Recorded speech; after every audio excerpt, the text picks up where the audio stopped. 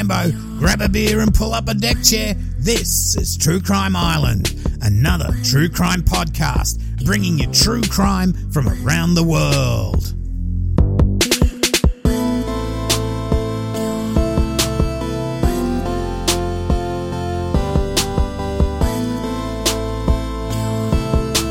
Hi Islanders, I hope you're all well. I've had the flu all week.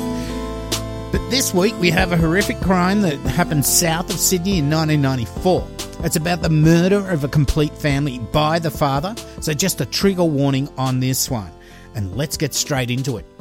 References tonight are from the Sydney Morning Herald, the Age newspaper, culturalatlas.sbs.com.au, and most of it has come from court records. Okay, so let's cast our minds back to 1994. O.J. Simpson's being chased down the highway in his Bronco. Nancy Kerrigan is attacked and Tonya Harding goes on to win the figure skating. Kurt Cobain dies and so does Ayrton Senna. And the Hubble Space Telescope, well, it takes a photo of the ring of Uranus. So there you go. If you can remember any of those events, then the amount of time since then is the amount of time today's perpetrator served for killing his whole family. Not that long for killing 4 people, your own family, your wife, and your kids. Now, this guy's name is Ljube Velevski. Ljube, his wife Snezana, married in 1986 when Ljube was 21 and Snezana about 17. They had 3 daughters. One, Zeklina, born in 1988, and they had twins born in 1994. In 1994, they were living in a 2-story, 3-bedroom home in Castle Court, Berkeley. Now, that's about 90 minutes drive south of Sydney towards Wollongong. Snezana, now I'm not 100% sure she was born in Australia, but she certainly immigrated when she was very young, as her parents, Kirill and Franka Josifovsky, immigrated from the former Yugoslav Republic of Macedonia, whereas Ljube immigrated to Australia from Macedonia when he was 20 years old. Snezana took care of the house. She'd given up work once the kids were born. Now, I think she did a little bit of work in between Zeklinka being born and the twins. Now, she took care of her parents-in-law, her children, and her husband. The parents-in-law, that's Ljube's mum and dad, they lived in the house with them. Ljube worked full-time at BHP Steelworks, which is only about a 10-minute drive up the road. Ljube often worked triple shifts. So you can imagine working a triple shift in a steelworks. Not the best job in the world, but probably paying well and taking care of the family. Snezana's mum, although she lived a couple of suburbs away from her daughter, was still a large part of her life. So Ljube's mum and dad, they are living with the family, but his mum was quite sick. Now, she'd suffered a stroke several years earlier. So you can imagine the stresses that can mount in these sorts of arrangements. Snezana wanted Ljube's parents to move out, but Ljube resisted and called Snezana's parents out for actually not helping enough with the kids. Okay, so I had to look up how traditional family units were for Macedonians to see if this sort of living arrangement was just a cultural thing or whatever. So I'm just going to read out what I did find from SBS Cultural Atlas. Now it says, adult children, this is for Macedonians, adult children usually stay in the home of their parents until they're married. Traditionally, sons live in their parents' homes with their wives throughout their adulthood. However, if parents can afford it, they may prefer to build or buy a house for their son as a wedding gift, so he and his newlywed wife can live near the family. A daughter will move in with her husband's family at marriage or live as close to them as possible with her spouse. Now, it's usually a son's responsibility to care for his parents, as the daughter is expected to attend to her in-laws. Now, if a man has moved out of his parents' home in adulthood, it's assumed that the parents will move into his house with his wife and children once they become too old to care for themselves. Okay, so from that, it is normal for the son to live with his parents, or the parents to live with the son, and for the wife to join them, and once they have their own house, the parents get old, they go to live in the son's house. So for Ljube, the living arrangements were quite normal. But for Snezana, who was raised in Australia, she probably found the living arrangements a bit too traditional for her liking. It's hard to say, but this was a cause of friction and arguments in early 1994. And so much so that Snezana told Ljube that she wanted to take the kids and move out of the house. So you can imagine the stress Snezana would have been under, with newly born twins, a 6-year-old daughter, plus Ljube and his parents to take care of. And by the way, at this stage, there's no record of any domestic violence in the household. Not that it didn't happen, there is no record. So, on the 20th of June, 1994, at about 3:30 p.m, Ljube spoke to one of his neighbours asking for help because he couldn't find his family and the main bedroom door was locked. The neighbour was worried about the way Ljube was acting and he was pretty concerned for the family's welfare. He ends up calling police. Now, police come to the house soon after 4 p.m. The door to the main bedroom was locked. One officer bent down and looked under the floor. The police broke into the room in the end. There they found 4 bodies in the space between the edge of the double bed and a cot. So the layout of this room when you entered was on the right-hand side against the wall. As soon as you walk in, there was a cot. In the middle of the room was a double bed against the right-hand side wall, and there were bedside tables. Snezana's body lay roughly parallel to the bed and the cot on top of the bodies of the 3 children. Now, there was blood pooled around the bodies, so an ambulance is obviously going to get called. Now, one ambulance officer, he climbed on the double bed to check for signs of life. There were none. It was pretty obvious there was none, even when the police came in. A pathologist, a Dr. Bradhurst, and a forensic scientist, Ms. Beelby, later examined the scene in great detail. A kitchen knife was found under Snezana's body.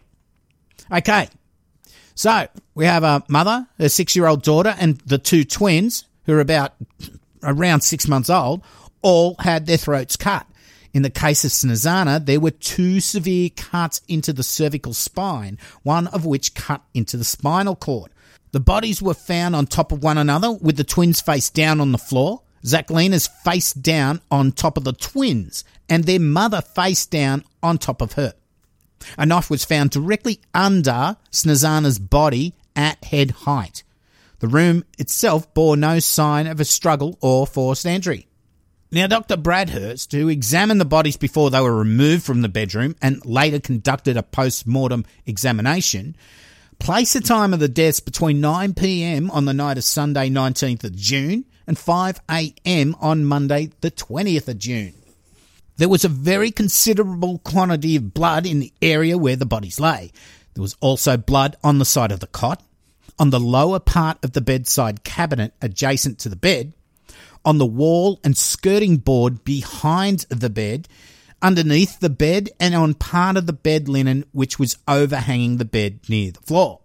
The absence of blood in other parts of the bedroom led to Dr. Bradhurst to conclude that the injuries had been inflicted in the area in which the bodies were found. Moreover, Dr. Bradhurst's unchallenged opinion was that Snezana's head must have been close to the floor when some, if not all, of her injuries were inflicted.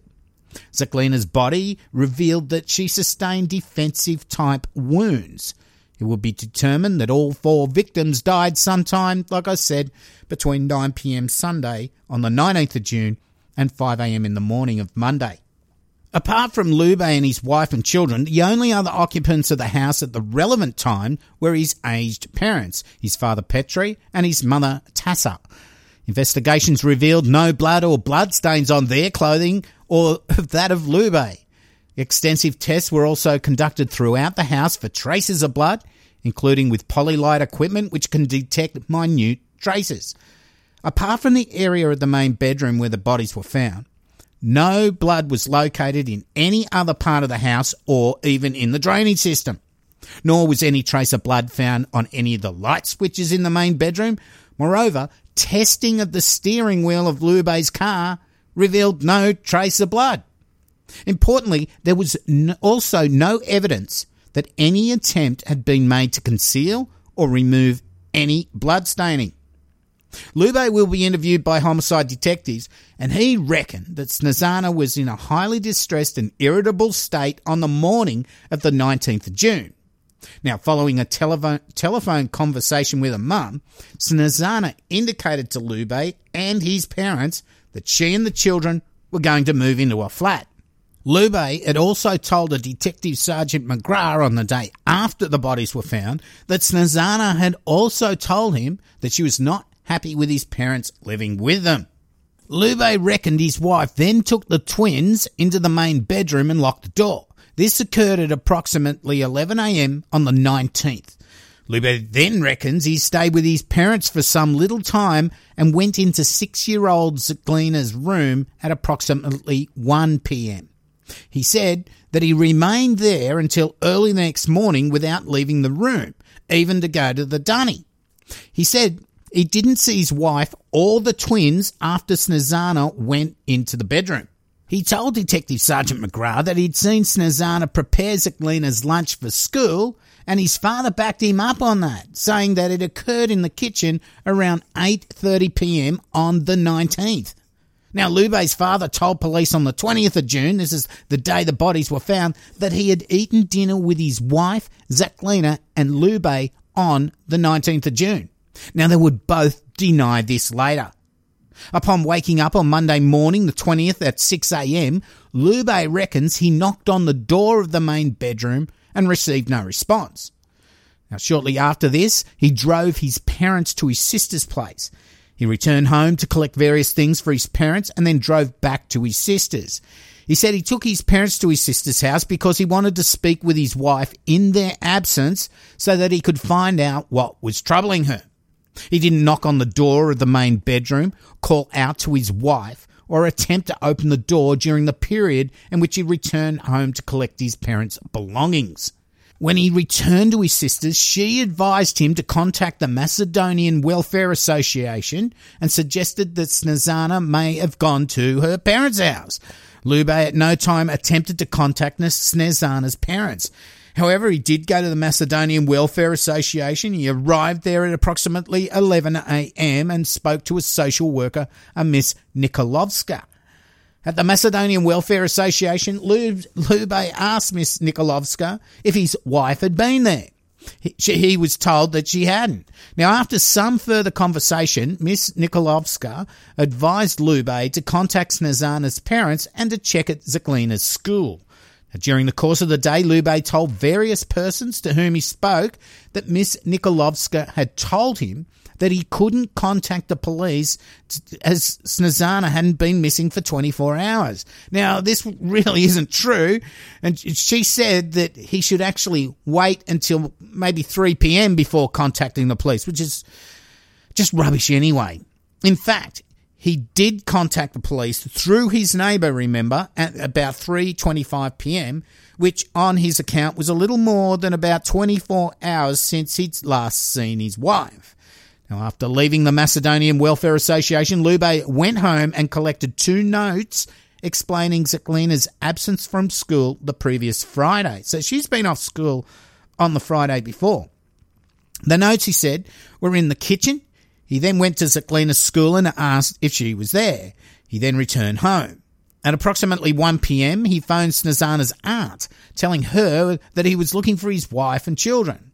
He said he tried to persuade her to phone Snezana's parents. I don't know why he doesn't do it himself.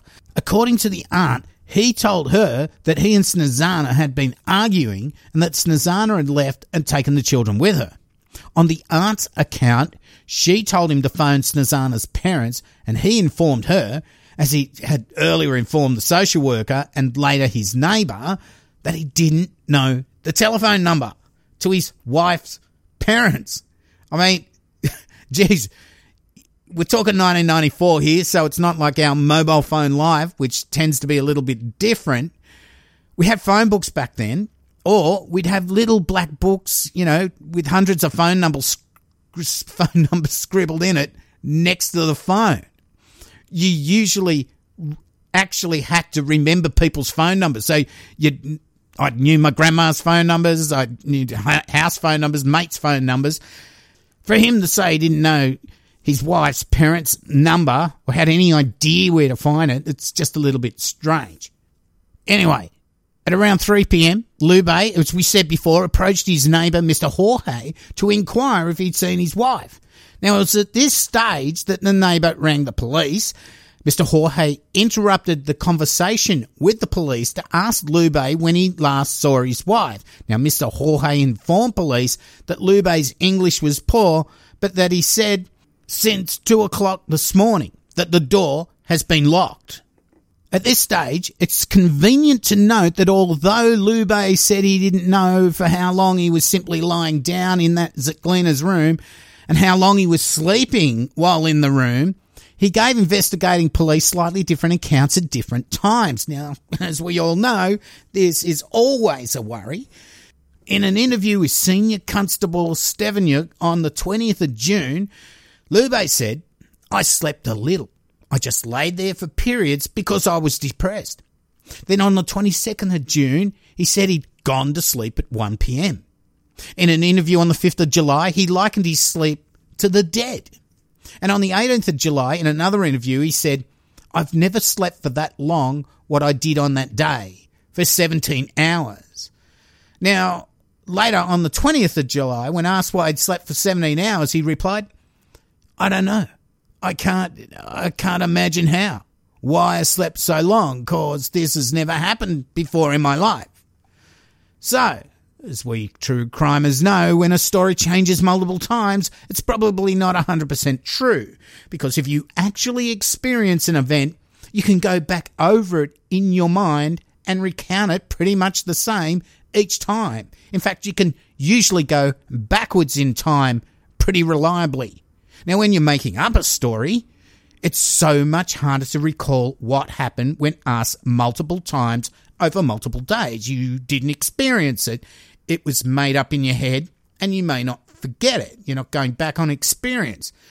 Now, this lock or the safety catch on the main bedroom door, everyone's seen this. It can easily be released on the outside by the insertion of, say, a screwdriver, a small stick into the slot on the outside of the door handle, a kitchen knife, whatever. Now, Ljube denied that he knew how to open the door from the outside. I don't know.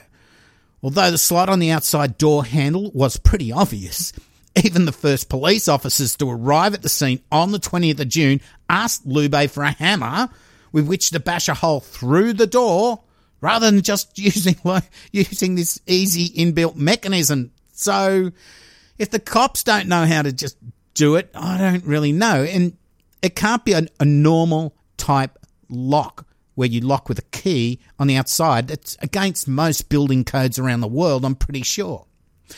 So Ljube didn't knock on the door to see if they were there or tried to get into the room the whole time after they went in there and he went into Zeklina's room to sleep. Now, does this mean he's tried to make it an alibi, that he had no idea the dead bodies of his wife and children were in the room? Look, I tell you, if Kate locked herself in the bedroom and the next day she was missing and the bedroom door was still locked and there was no noise whatsoever, I would be examining the locking mechanism. I would probably see the slot to unlock it. I'd go and get a screwdriver, a knife, whatever, and get it open. Simple as that. I'd probably be angry at this point, but I would get in. It'd be a bit of a, "Here's Johnny." So I just don't believe Ljube didn't try a little bit harder to get into this room. Okay, so there's going to be a couple of theories as to what happened here. Did Snezana kill her daughters and then kill herself? Did Ljube kill everyone? I guess there could be a third theory as well. Snezana could have killed the kids, say, and then Ljube killed her. But this really wasn't taken as a possible theory. Neither was any theory that an outsider or Ljube's parents killed them. So it's going to take 6 months for police to charge Ljube with the murders of his family. He will strongly deny he was involved and plead his innocence. Now, all 4 victims suffered wounds which produced great loss of blood. No blood stains were found anywhere in the house except in the area immediately under and surrounding the bodies. There were blood stains on a bedside table which formed part of a single headboard and side table unit for the double bed. Now, there were blood stains on the wall and on the skirting board closest to the heads of the victims. Almost all of the blood was below the height of the double bed. There were no blood stains on the door handles or light switches, and nothing suggested they had been wiped clean. Snezana died wearing a nightie, bed jacket and underwear. Zaklina was wearing a tracksuit. Each of the twins was wearing sleeved nightwear enclosed at the foot in the fashion of a sleeping bag. Now, Snezana's body was found face down on top of the other bodies, yet there was a lot of blood on the back of her bed jacket.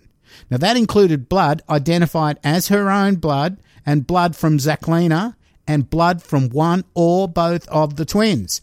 There was a little blood staining on the backs of the babies, despite both Zaklina and Snezana both being found in a position where the head and neck area of each was on top of the babies' backs.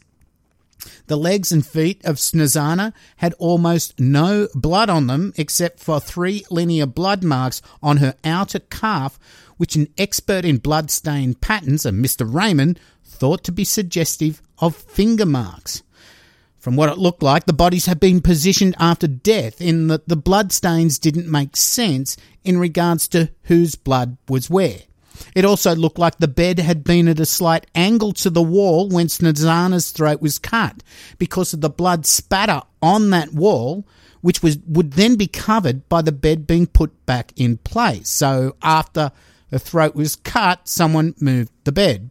Now, this bed could have been slightly moved by the first responders, but it was moved after her throat was cut. Now, Dr. Bradhurst, he was the pathologist on the scene. He had the view that it was probably murder-suicide, with Snezana killing the kids and cutting her own throat. Now, other expert witnesses would be of the opinion, after seeing crime scene photos and the autopsy report, that it was a homicide perpetrated by Ljube. Okay, the case against Ljube, basically it's entirely circumstantial.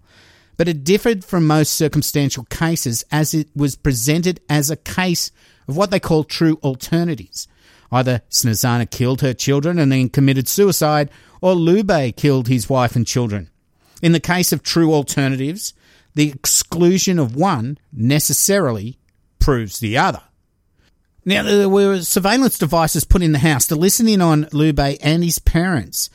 Now, after a considerable amount of time, they were unable to get any further evidence. That means they were listening in on their conversations. There was nothing ever brought up about, oh yeah, lucky you got rid of my bloody clothes, or lucky we did this or that or whatever. There was just nothing came out of it.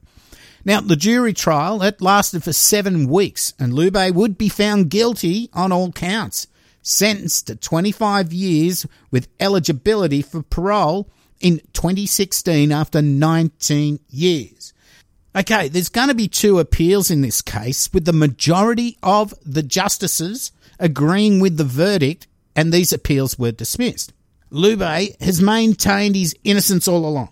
He's refused any reformative or rehabilitation type programs while inside. As he says, he didn't do it, and to participate in these programs is basically admitting guilt. Also, even after he was able to apply for parole in 2016, he refused to do so, as that would also imply he did it because he'd have to go up there and say, oh, I've got all this remorse for what I did. He was, however, just released just a few days ago, a couple of weeks ago, after serving his full term of 25 years. Okay, so let's just go over the 2 appeals a little bit and what the dissenting justices had to say. Now, in the Court of Criminal Appeal, David Kirby was in dissent. He was impressed by 6 matters in particular, which he regarded as sufficient to require that the verdict be quashed. Now, the first of these was the apparent absence of motives.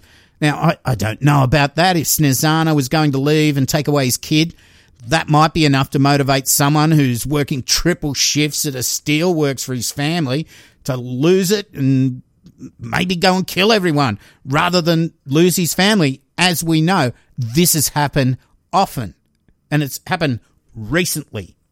The second matter to which David Kirby referred to was the absence of blood traces elsewhere in the house or on clothing in it or on the steering wheel of Ljube's car. Yeah, look, this is one that I can't work out. If you kill 4 people, you'd expect blood to be everywhere. But it wasn't found anywhere other than this immediate vicinity where the bodies were found. I mean, did Ljube do a real Dexter and be able to clean up after killing them?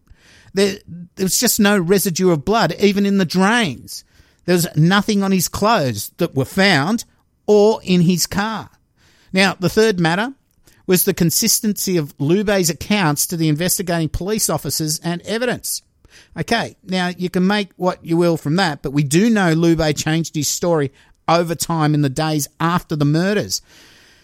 A fourth matter of concern was that Ljube had made some statements not long after the deaths of his wife and children, which were described as odd statements for him to make if he had murdered his family. Now, the statements were that he didn't believe that his wife could do that to the kids because she was very deep cut.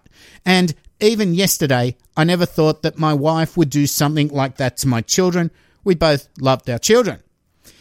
Look, honestly, I don't think that matters at all, what he said after the murders. So I can't see why David Kirby is putting any weight on that at all. Anyway, he also said he was referring to the fact that covertly recorded conversations between Ljube and his parents did not hint of any involvement by him in Snezana and the children's deaths, and there was nothing to suggest that he coached his father about what he should say to police or in evidence. Well, if his family genuinely had no idea what happened, then they probably wouldn't need to be coached on what to say. Like I said before, they put listening devices in the house and they came up with nothing. That's a fair point on this. David Kirby next speculated that Snezana may have been psychiatrically disturbed. Now, his basis for this is that her mother had been treated for depression and her brother 4 years before had suffered a breakdown. But the evidence for any like condition in Snezana's case just wasn't there. So this appeal was dismissed. Now, in the next appeal, Justice Mary Gaudron questioned the expert evidence and thought they may be reasonable doubt.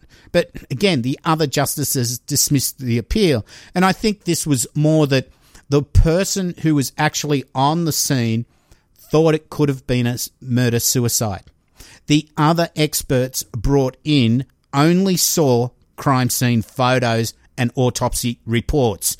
So that's where she was pushing it that, okay, maybe we should quash this and maybe have another trial. I don't know. But yeah, the appeal was dismissed. Now, like I said, he was freed from prison last week, but he's already failed to meet his obligations under the Child Protection Register. And somehow, I don't think he cares. Now, he had to report to police every 7 days. It got to day 8 and he hadn't. Now, I haven't seen anything in the news really about that anymore, but honestly, I don't think this guy cares. Now, I'm going to be the devil's advocate here.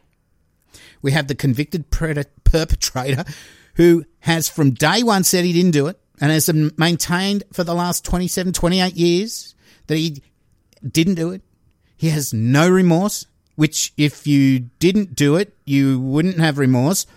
He's never done any of the rehabilitation programs in prison, and he didn't even apply for parole, which he could have done 6 years ago. Now, he reckons Snezana went in the bedroom at 11 a.m. Then he went to Zeklina's room at 1 p.m. and stayed there till 6 a.m. the next morning when he awoke and knocked on the bedroom door. Got no response. He goes about his day, including visits to Zeklina's school to see if she's there. By 4 p.m, the cops are called and arrive with the doors bashed open and the body's discovered. Now, I'm just going to go over part of the summary from the trial.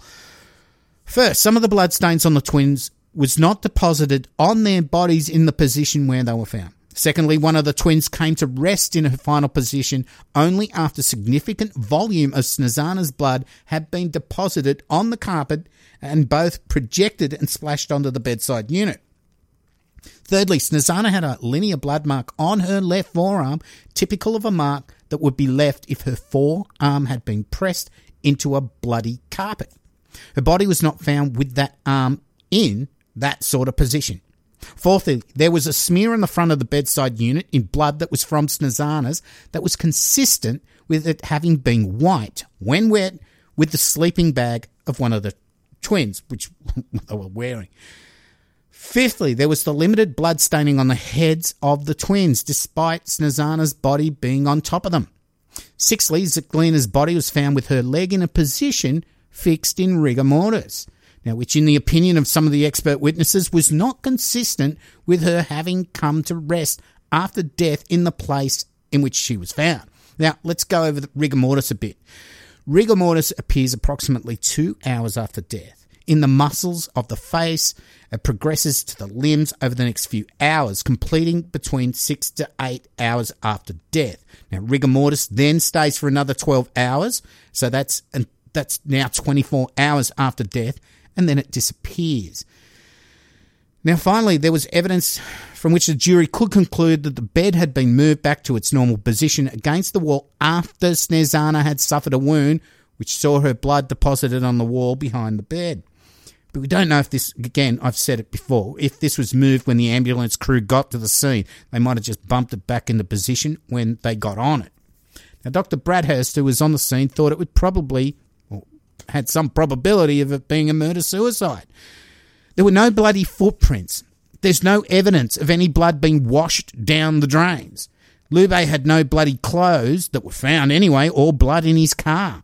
Also, there's no sort of bloody frenzied spatter marks against the wall that you would think would probably happen if Ljube attacked another adult, Snezana, or even the kids, like, it just didn't exist. So maybe he didn't do it. Or there was reasonable doubt that he did, and the jury got it wrong. Now, if anyone out there has any thoughts on this, either go to the True Crime Island Facebook group to comment under this week's episode post, email me at cambo@truecrimeisland.com, because I think this case, I think we can have some debate on this. Maybe the jury saw him as some immigrant that spoke only broken English and he looks like he did it, so guilty he is. The cops certainly took their time charging him, around 6 months, so even they must have been scratching around for enough evidence to bring it to trial. All I can say, it looks like a very clean kill by Ljube, or maybe his parents were able to help destroy evidence, getting rid of these bloody clothes. Look, this is all conjecture. I'm throwing around a few ideas on what could have gone on because there's 5 people who know the truth, and 4 of them are dead. Personally, so I've just been the devil's advocate, I think Ljube was involved. I just wish we could all know the truth with more certainty. So that's the end of this week's episode. A little bit of controversy. But did the jury get it right? Honestly, I don't know. Or do we need another trial? Really? But it's too late. I mean, he served his time. What are they going to do? There's nothing we can do now. I think they should have actually had another trial. But anyway, I'm a podcaster, not a lawyer, if you didn't know. Okay, I'd like to thank my patrons, past and present, for keeping the lights on at the island. And we're coming up to into our 7th year soon, because I'm getting all the bills through from Squarespace and my domain name. So, we're nearly on 6. I think September will be 6 years finished. If you would like to throw $1 my way, please check out patreon.com/True Crime Island. If you just want to shout me a beer, you can donate to paypal.me/True Crime Island. A free beer is always nice after dumpster diving into these cases. Now, I haven't got any names this week. Honestly, I've been sick as a dog. I haven't been in front of the computer much. So next week I'll have a shout out for any of these people who've given in the recent weeks. Boomfuckalunga, everybody. Now, can I just ask, if you take the time to share the podcast with your friends or even groups on Facebook, whatever, the Island's one of the only few truly independent true crime podcasts out there, and commercial free. Best of all, it's free of charge to help the Island out. And the only commercials I put in here are to help out fellow podcasters or for books that I've read or whatever. And there's 2 good books I've just read. Well, I've read multiple times, actually, or really listen to on Audible. I am going to bring these two cases. They're probably going to take a lot of times for me to get it right, but they're sort of linked, and they're great books to read. Anyway, I just bumped the mic, sorry. Go to my website, truecrimeisland.com, where you can stream each episode if you don't want to use iTunes or a pod player, and have links to merch. All that social media stuff is there as well. Also, if you want to get in touch with me, please email me. Or don't send me DMs, please. Well, that's about it. I've been your host, Cambo. You've been listening to True Crime Island. And as I always say, don't forget to delete your browser history. Good night and boom fuckalunga.